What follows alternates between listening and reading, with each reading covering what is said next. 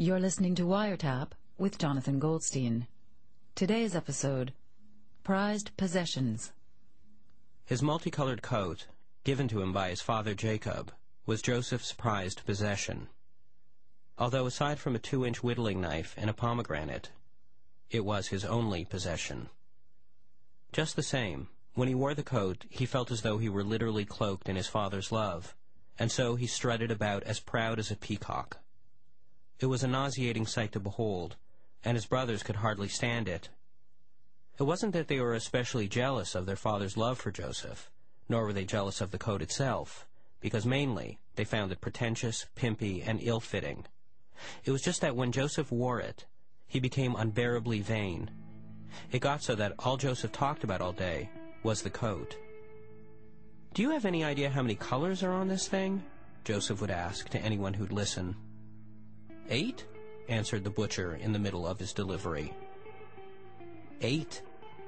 A multicolored camel-riding waistcoat might have 8. Try 47, my friend. The chestal area alone is composed of buckskin, onyx beige, imperial brown, and cocoa. Do you have any idea what a pain in the neck it is to get your hands on cocoa in the desert? Multicolored coats were all the rage when their father was a boy, and had Jacob given any of his other sons such a coat, they would have thanked him politely, and then placed it in the back of their wardrobe, forgetting about it for all time. But not Joseph. He toiled, danced, whittled, and nibbled his pomegranate in his multicolored coat. It was bad enough the brothers had to look at Joseph's coat all day long, but on top of that, Joseph would not shut his mouth about the dreams he was having, dreams he would have liked his brothers to believe were prophetic. "Last night I dreamt we were all binding sheaves of corn," he told them, all faux naively as they toiled under the desert sun.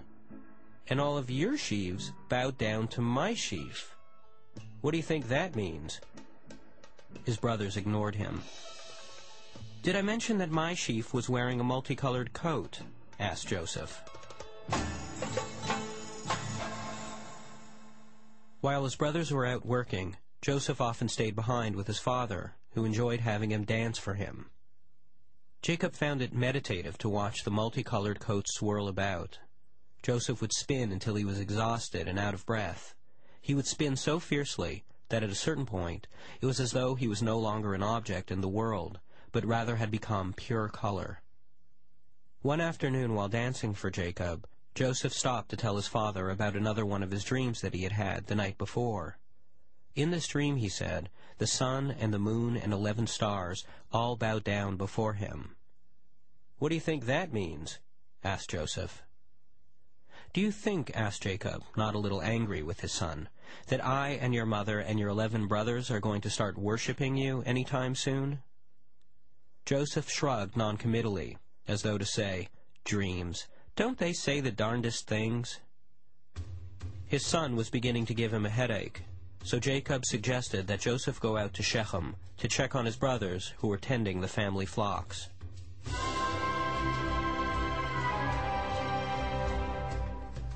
Because of his ostentatious coat, the brothers could see Joseph way off in the distance as he approached them from over the dunes. As they set their eyes upon him, their stomachs tightened with aggravation. "Fellas," said Joseph, once he was within earshot, "on the way over here, a group of shopkeepers told me that, would that a rainbow could vomit, its vomit might look a great deal like my coat. Isn't that the sweetest thing you've ever heard? You don't think this coat makes my ass look big, do you?" Suddenly, operating like interconnected cogs in some greater machine, the brothers seamlessly and wordlessly set upon Joseph, hoisting him over their heads and stripping him of his coat. They then dumped him unceremoniously into a nearby ditch. "I wonder if he prophesied that?" asked one of the brothers. Then, without giving Joseph another thought, they all went back to their work. It wasn't until a caravan of Ishmaelites on their way to Egypt rode by and asked for directions that one of the brothers thought of Joseph. "In need of any slaves?" the brother asked them. "We have one who is a most wicked dancer, and he can delight you with tales of the most extraordinary dreams you have ever heard." The brothers were paid 20 silver coins for their sibling. The only thing left to do was to fake Joseph's death so that their father could have some closure. The brothers slaughtered a baby kid and then drenched Joseph's coat in its blood. They would tell their father that Joseph had never reached them, that they had found his blood-soaked coat on their way home, and that he had probably been murdered by a band of thieves. So thorough were the brothers in soaking the garment that when they brought it to Jacob, it was at first completely unrecognizable to him. It merely looked like a red coat. It was only when Jacob noticed the tiniest little speck of cocoa, right by the neckline, that he fell to his knees weeping. "I will go down to my grave," said Jacob, "and still my tears will never cease." Jacob hung the coat on the wall above the dining table, so that he and his children could look upon it and be reminded of Joseph each night as they ate their dinner in silence. And for the next many years to come, without Joseph, everything in the world appeared to Jacob as though painted in shades of gray, even the desert sunset, when he bothered to notice it.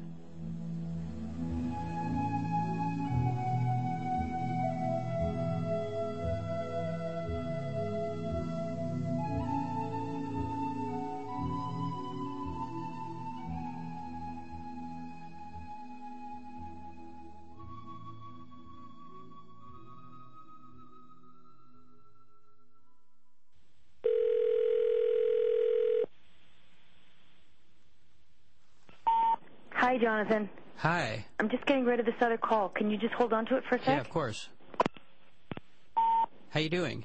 I was talking to my boyfriend. What, is he excited about moving in with you? He has a totally different take on it. You know, guys always want to great, let's just knock down this wall and we can put all the music up here and we'll have shelves and shelves of CDs and maybe we can get a bigger TV. And, I live in a small walk-up in Midtown Manhattan near the UN. And I got to tell you, to pare down my apartment for my boyfriend to move in, it seems like a huge, arduous process. One of the hardest things that I'm struggling with right now, I can't get rid of this white leather jacket. I bought it to celebrate my first sort of mature job. You know, now it's the time when your parents kind of go like this with their hands, and they sort of they're wiping them clean kind of thing, oh, phew, that's over with. You're going to be financially independent. You'll start saving for your pension. You'll do smart things. You'll go on vacations. You're an adult. You've got the white leather jacket. And to celebrate, yes, you've bought probably the most impractical object you could possibly get. I mean, who wears a white leather jacket except Elvis?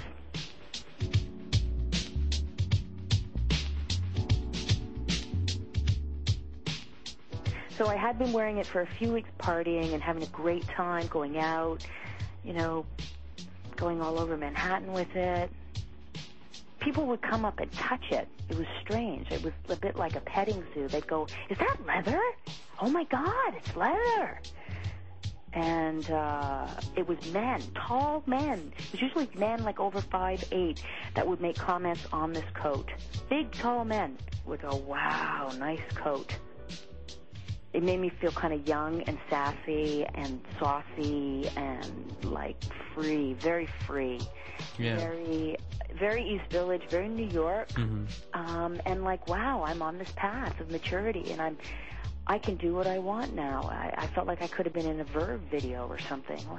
It was a very, very good feeling. I think the very first time I wore that white leather jacket to work was the day I got fired. Yeah. I got dismissed from my job, my first mature job. It takes a while to move on from that. It really does, especially when you had so much put behind it. Brought into question whether I should be in the city, whether I was doing the right thing, pursuing every single thing that could be questioned was questioned. It's like opening the book and just pulling out every page.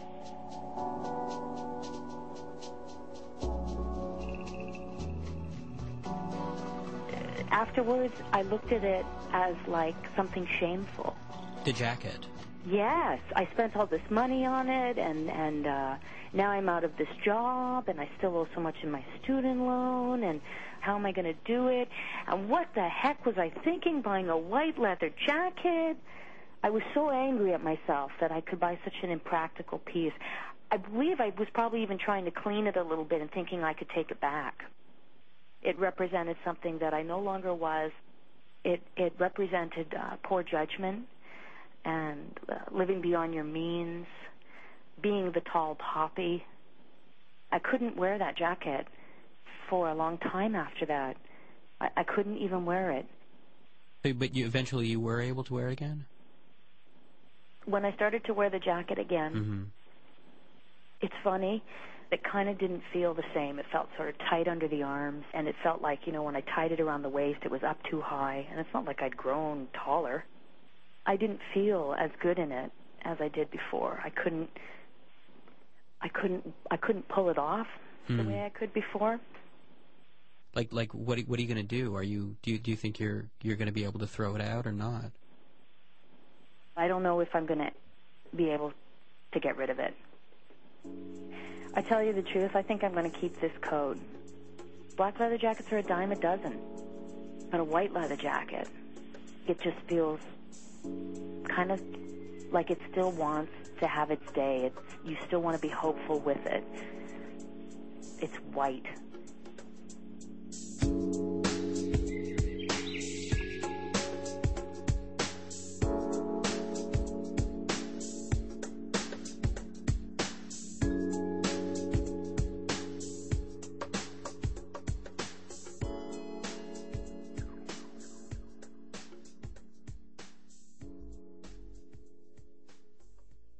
Hello? Hey, Josh? This is going to seem like a crazy thing to ask you, but I think I'm going to need to borrow your cat. What? I'm going to need to... Borrow my cat? Yeah.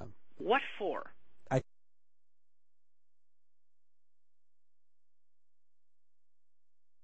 think I have a mouse, so I need to get your cat to eat it.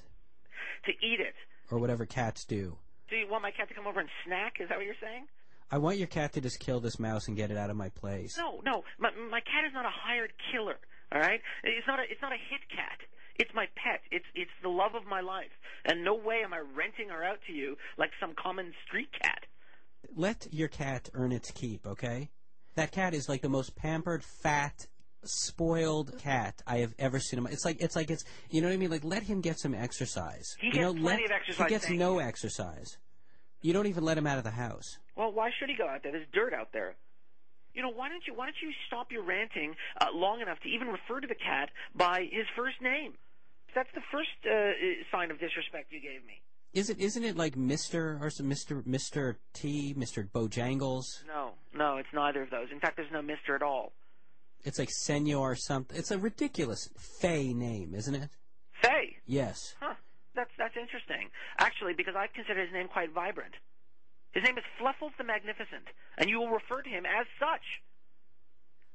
All right, can I borrow Mr. Fluffles? Who's Mr. Fluffles? I don't know any Mr. Fluffles. Perhaps you're speaking of someone else. I have a cat here, but his name is not Mr. Fluffles. All right, fine, understood. But actually, I remember when you first got this cat, his name wasn't Fluffles, as I recall. His name has always been Fluffles the Magnificent. No, it was not. Do you remember what you initially called him? I don't know what you're talking about. You called him Death Ray. His name was you not thought that was a cool name. Do you remember? No, I don't, actually. We don't talk about that anymore. You know who you are? You're one of those guys that when Cassius Clay changed his name to Muhammad Ali, always referred to his face as Cassius, just to bait him. You know what I'm saying? Hey, what's up, Cassius? Hey, can I get your coffee, Cassius? Say his name. Can I borrow Fluffles the Magnificent? Finally. Okay, when can I come over to get him? You crazy? I'm not letting Fluffles Magnificent to you. No way. I don't call him Fluffles the easily rentable. You know what I'm saying? It's Fluffles the Magnificent. He's the Pasha. He's the king. That's well below his station. He's an aristocrat. Please. No. Okay, it's a terrible situation in my place. I'm like, sorry. Do you know I go to sleep at night wearing my shoes? You're afraid the mouse is going to bite your toesies? You know what? If you had a mouse in your house, you would be in hysterics. You know why I don't have mice in my home? Because I have Fluffles the Magnificent. He once killed a cobra. He did not kill a cobra. I'm saying he went mongoose on that bad boy. Stop. Anytime you ask me for a favor, I'm there. Mm. Remember who took you to the emergency ward at like 3 o'clock in the morning that time when you thought you were having a heart attack and it turned out that you had swallowed air? My mom took me. Didn't I take you? No. Well, anyway, I've taken you to the doctor. No, I called you first, but you were drunk. Okay, look, do me a favor, please. I'm coming over. Do you have I'll bring a bag or something to put the cat in. Oh, really? You Yes. coming on over? You bringing a bag? You got a little something going on, cat hag? You coming over with your words and actions, but you ain't gonna get satisfaction. Yeah, come on over. I got a cat, but I pull out my gat and make you rat-a-tat-tat. You know what? I really don't like this new rap thing. Mm-hmm. It's ever since you got the satellite dish. It seems to be the only language you understand. When it comes in rhyme, that's when you have the time. You ain't taking this cat, you see? He's mine. You want to bring it? I can bring it. I'm not bringing it. What's the matter? You ain't got no cat? Meow, meow. My name is Fluffles. I'm so fly.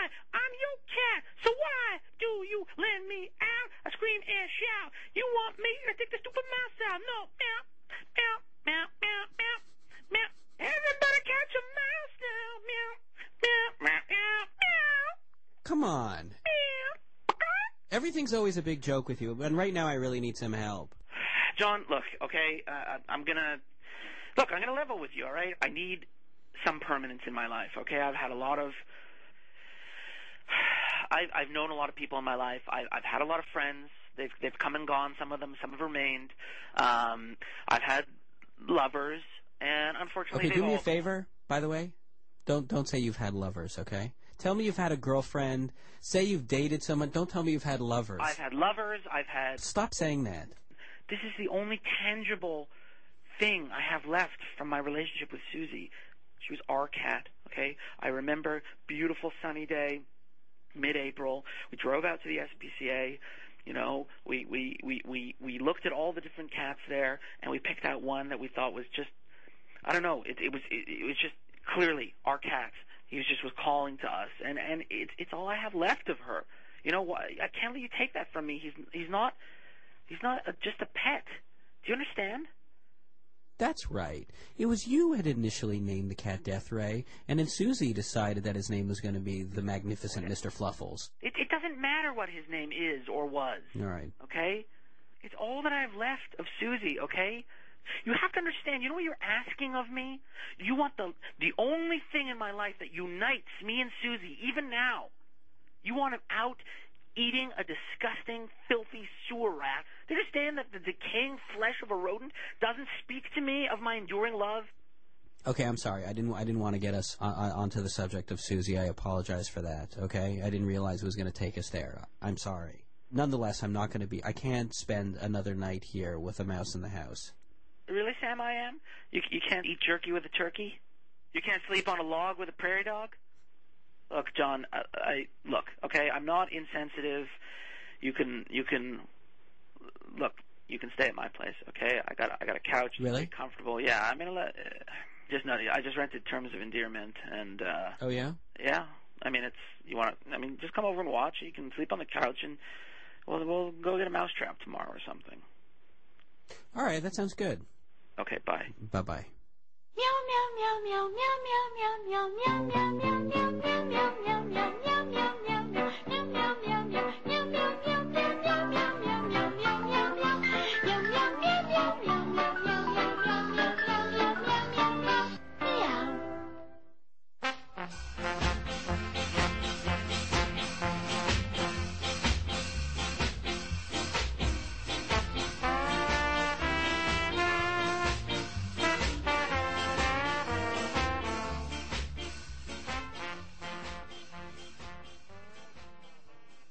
My most prized possession is something I got when I was about 7 years old, and I keep it on my desk as a reminder to myself of how I want to live my life and how not to live my life, I guess.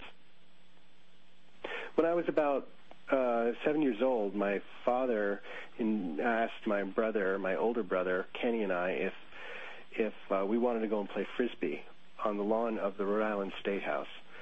It was May, and there was just a huge grassy lawn, and it was probably about 1973, and I imagine Frisbee was a pretty popular sport, but I don't think I had really played it before. My brother Kenny, who's a couple of years older than me, had, and I just couldn't do it. You know, I couldn't get the hang of it, and I got pretty quickly frustrated and decided I didn't want to play. So as my brother Kenny and my father continued to spin the disc back and forth to each other in these graceful flights, I kind of sulked. And so I sat down in the grass, and it was this beautiful, deep green field of clovers, a couple inches deep probably, with just clovers and grass.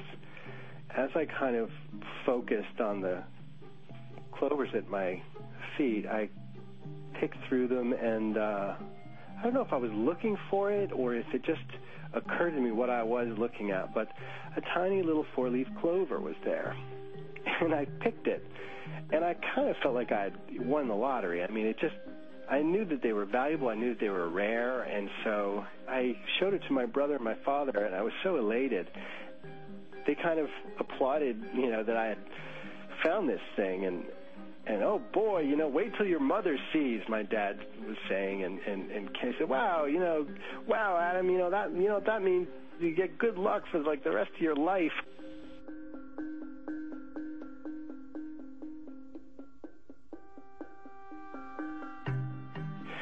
In my family, I was always the one who was kind of quiet and couldn't really compete with my two elder siblings. And so here kind of I had the limelight, and it felt good. And I liked it, and I wanted more of it. And I knew that there was a couple of patches of clovers out back in the yard behind our house. So I set out to see if I could find another. I mean, I had to show that this wasn't luck. I really was observant. I really was clever, and I did have this uncanny ability to see. So I sat down and I looked through the patch of clovers, but obviously I came up with nothing.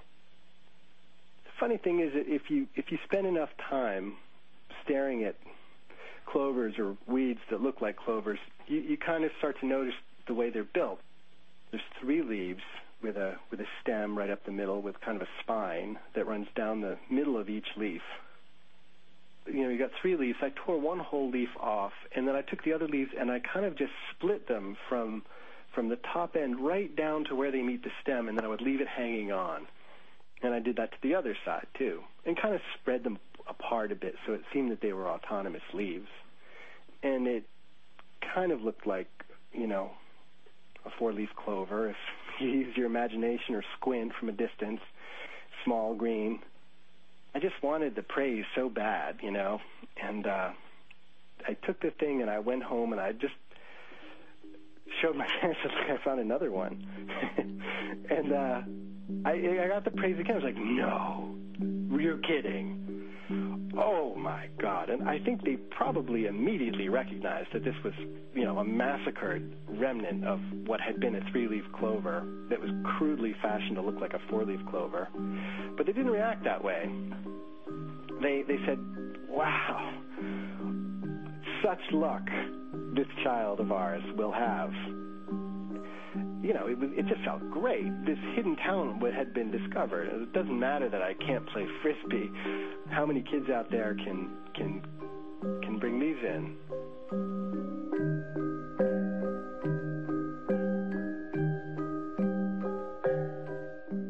So I went back out to the clover patch, and I made another, and I made another, and then I made another, and brought them in. And casually probably tossed them on the table.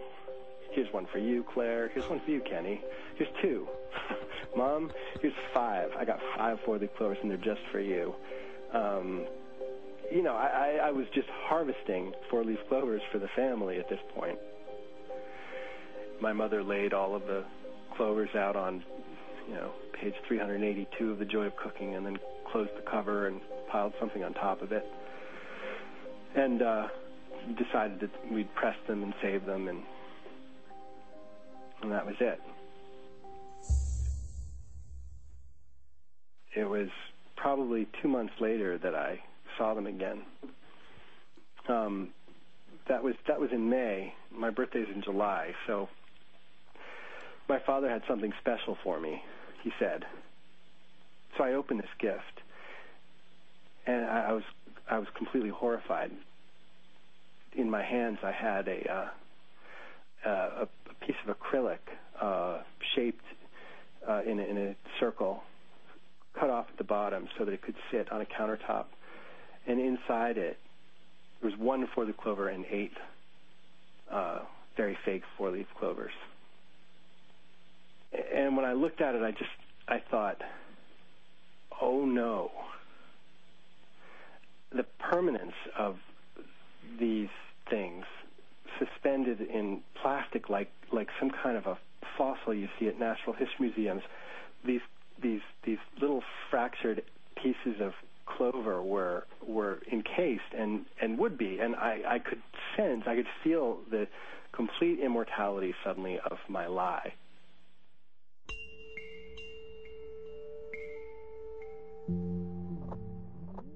I think for the first 9 years or so that I had it, I actually kept it hidden away. I had it in a box in the attic, and deep in the box in the attic. I don't think I wanted to see it for a long time.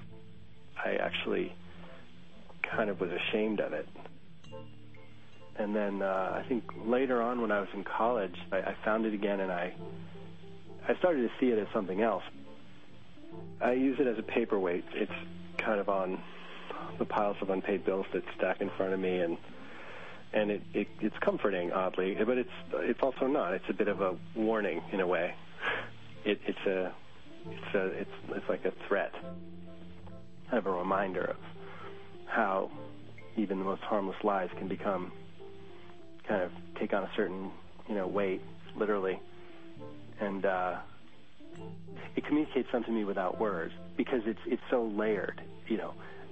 Something as basic as, yes, don't tell lies. They get complicated to, a reminder of the degree to which my family loves me and will support me. Yeah, I think that if my parents had just called me out, if the family had just said, "Okay, now, buddy, these aren't real four-leaf clovers," it wasn't on their minds. They weren't looking to correct me. They didn't see it as a priority. I think that their feeling was, if the kid's making the four-leaf clovers, who are we to point out to him that they're not the real thing? What is that going to really accomplish? It didn't matter. It was something that I had done. My dad just wanted to do something to celebrate it. I enjoy the object now because I'm a father now, and my daughter's not old enough to really to lie, not quite that much. But I think that it was really good parenting, and so I think I value it as a reminder of what it is to be a really good parent too.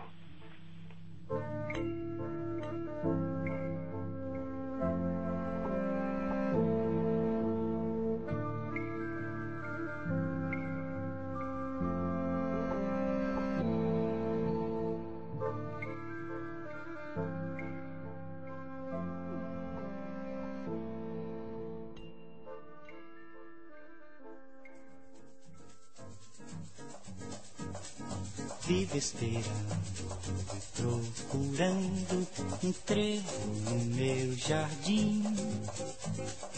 4 folhinhas nascidas ao léu me levariam pertinho do céu. Feliz eu seria.